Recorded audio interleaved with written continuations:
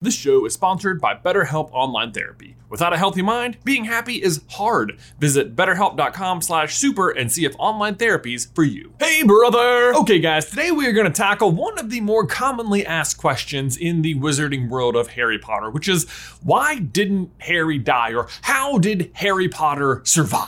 It's a very simple question, but with a kind of complicated answer. Because by the time Harry gets into the woods, it feels like any number of things might have been the reason he survived and is allowed to come back to life. And I think that's where a lot of the confusion comes in, like which thing that was preventing Harry from dying was actually in play when it actually came down to it. Like Harry walks into the woods, he is prepared to die. He tells the snitch that and it reveals the Resurrection Stone. And I can see a lot of people reading the book being like, wow.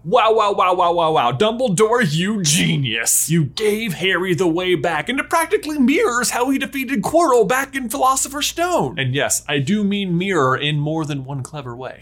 But in Philosopher's Stone, he can only get the stone because he wanted to find it, but not use it. And now he can only open the snitch, which will protect him from death when he's ready to die. But he is prepared to die, so boom, Resurrection Stone, we're saved! Except no, because he drops it, and then also that's not at all how it works anyway. But he did just have it right, and it is the Resurrection Stone, and he does get resurrected. That doesn't have anything to do with it? Correct, it had nothing to do with it. Well, maybe, kind of. Just not in the way you're thinking though. I mean, it's confusing, but don't worry, today we're gonna get to the bottom of all of it.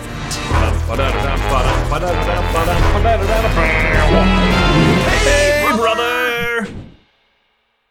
Guys, before we dive on in, we need to give a huge thank you to today's sponsor, MeUndies. You know how when you're speaking to a big crowd, the advice is always, imagine everyone in their underwear? Well, I've personally always found this to be less than useful. I mean, a whole crowd of underclad folk don't exactly bring me calm. But what does bring me calm is imagining myself in cloud comfort level underbridges. Or better yet, just actually wearing said cloud comfort level underbridges.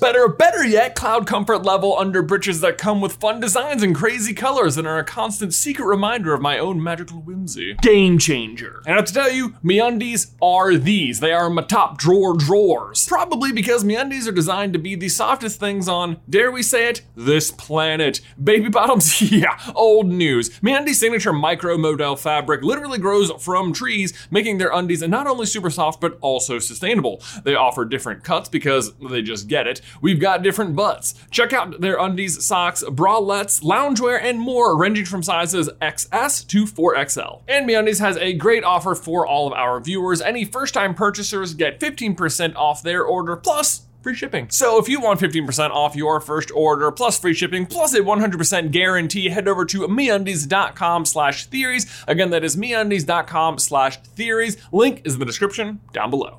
Okay, so to kick off, we're actually gonna go backwards and review the life-saving protections Harry had on his side that were actually not the life-saving protections that saved his life. Because yes, there are many, and when it comes down to it, Voldemort had just like absolutely no chance against Harry. Which even that I find pretty interesting, because like there's always that joke that like, oh wow, Voldemort couldn't even take over a high school. Embarrassing. But then on the other hand, Harry is literally Voldemort's kryptonite. Like I think it's so much more a case, not that Harry is more powerful than Voldemort, it's just that Voldemort is like super weak to Harry. So first, let's pick up where we left off before the intro. The Resurrection Stone and how it is not responsible for saving Harry. Which on your first pass of the book, I think is confusing for everyone. I mean, he gets it from the snitch, which has been this riddle he's been carrying around with him for literally the entire book. Then he finally cracks it as he's heading into the forest to die, promptly uses it, and then is shortly after resurrected. Like, coincidence? Well, yes, sort of. See, whether or not Harry used the Resurrection Stone, he would have been resurrected. But it is for the same reason that he is able to be resurrected that he is able to open the snitch and access the Resurrection Stone. But more on that in a minute. So, the question we keep coming back to though, does that mean the Resurrection Stone played absolutely no role in him coming back? Well, another theory would suggest that the stone isn't the whole reason, but it's a very notable 1/3 of the reason, and that the real reason Harry is able to come back is because he is the true master of death. I mean, after all, Harry does leave the castle under the protection of the invisibility cloak, which I would argue he's been master of since Philosopher's Stone. He's also about to face down the Elder Wand, a wand he is actually already the master of in in that moment. And lastly, he's finally able to open the Golden Snitch and gain access to the Resurrection Stone, which he then promptly uses, thus mastering the third Hallow and becoming Master of Death. And then as Master of Death, he cannot be killed, or at least has the option to come back if he's killed, which is really what we see happen in the sequence at King's Cross when he's talking to Dumbledore. Harry at this moment is basically in limbo. Like, he hasn't quite passed through the veil yet, but he's definitely very clearly somewhere that isn't the forest. Dumbledore makes this pretty clear. I've got to go back, haven't I? That is up to you. I've got a choice. Oh yes, we are in King's Cross, you say? I think that if you decided not to go back, you would be able to, let's say, board a train. And where would it take me?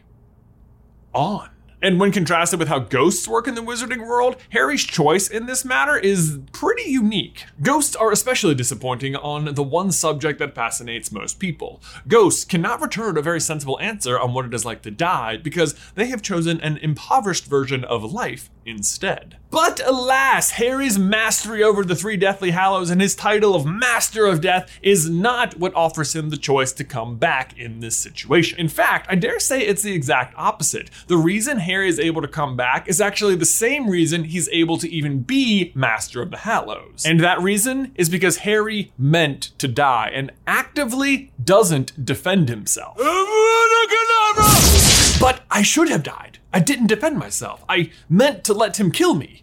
And that will, I think, have made all the difference. Harry's determination to sacrifice himself allows his own soul to be spared and for only the bit of Voldemort's soul to be destroyed. But alas, it gets deeper because even Harry's determination to die is not actually what's tethering him to life. Oddly, what is actually tethering Harry is Voldemort himself. Because Voldemort took some of Harry's own blood into himself when he was reborn way back in Goblet of Fire. And inside Harry's blood lives the protection from his mother's original sacrifice. Voldemort took that protection into himself, which means he is essentially acting as the Horcrux for Harry, just sort of like in reverse. Like really, it's more of a love crux.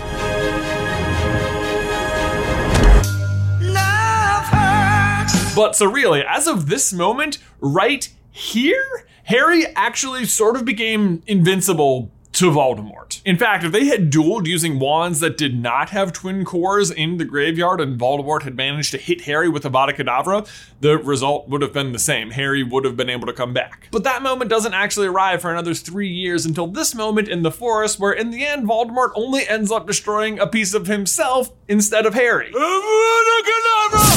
Not the last piece of himself, however. At that moment, there is still, of course, Nagini and the bit of soul in Voldemort Prime still tethering Voldemort to life. Although, interestingly, the bit of soul inside of Voldemort Prime would have been destroyed in that moment had Harry raised his wand. Because, as we already mentioned, in that moment, Harry is actually already the master of the Elder Wand, and had he raised the wand and offered any resistance, the Elder Wand would have gone ahead and backfired. But then in that scenario, Voldemort still would have been tethered to life by Nagini and the bit of soul still inside of Harry. And I'm just guessing here, but I think he would have returned back to sort of the mist form we saw him in back in Philosopher's Stone. But that's not what happens. And the next time they face off, one chapter and one dead snack later, Harry does offer some resistance and the Elder Wand does backfire and finally kills Voldemort. Which rather importantly saves Harry himself from becoming a murderer and leaves his soul completely intact. And that right there is really the importance of the Elder Wand in the final battle, is that it allows a way for Voldemort to die without Harry himself having to become a murderer. Because here's the thing, in that final battle in the Great Hall, regardless of Harry being the Master of Death, or regardless of him being the Master of the Elder Wand, or not having a second soul to spare,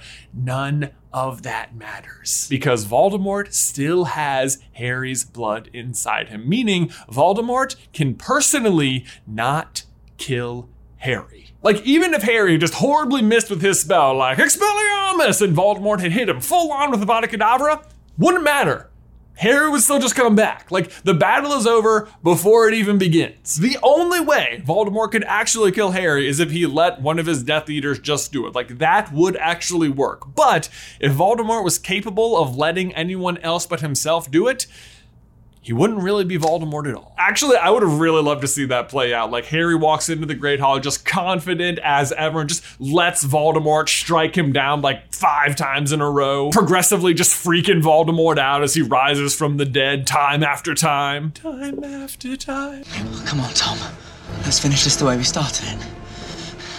Together. If you fall, I will catch you, I'll be waiting. Each time he just slowly explains his unbeatable advantage, finally offering Voldemort some forgiveness or a chance for remorse. And Voldemort's like, never. Harry's like, all right, fine, I offered it to you. Also, I'm the master of the Elder Wand. Expelliarmus! But there you go, guys. Hopefully that helps you understand Harry's survival of Avada Kedavra in the Deathly Hallows. It has nothing to do with the Master of the Death or the Deathly Hallows themselves, and everything to do with Voldemort taking Harry's blood into himself in Goblet of Fire. But Ben, my question for you and everybody else is, what other questions about the wizarding world of Harry Potter might you have, or do you feel like needs explaining? What would you like us to look into? Let us know in the towel section down below. But guys, thanks as always for watching today's video. Don't forget to leave a like on it if you haven't already, and subscribe so you don't miss any future Harry Potter action from us. If you'd like to see why James's sacrifice didn't count and only Lily's, you can check out this video right here. But otherwise, until next time, Ben, I will see you in another life.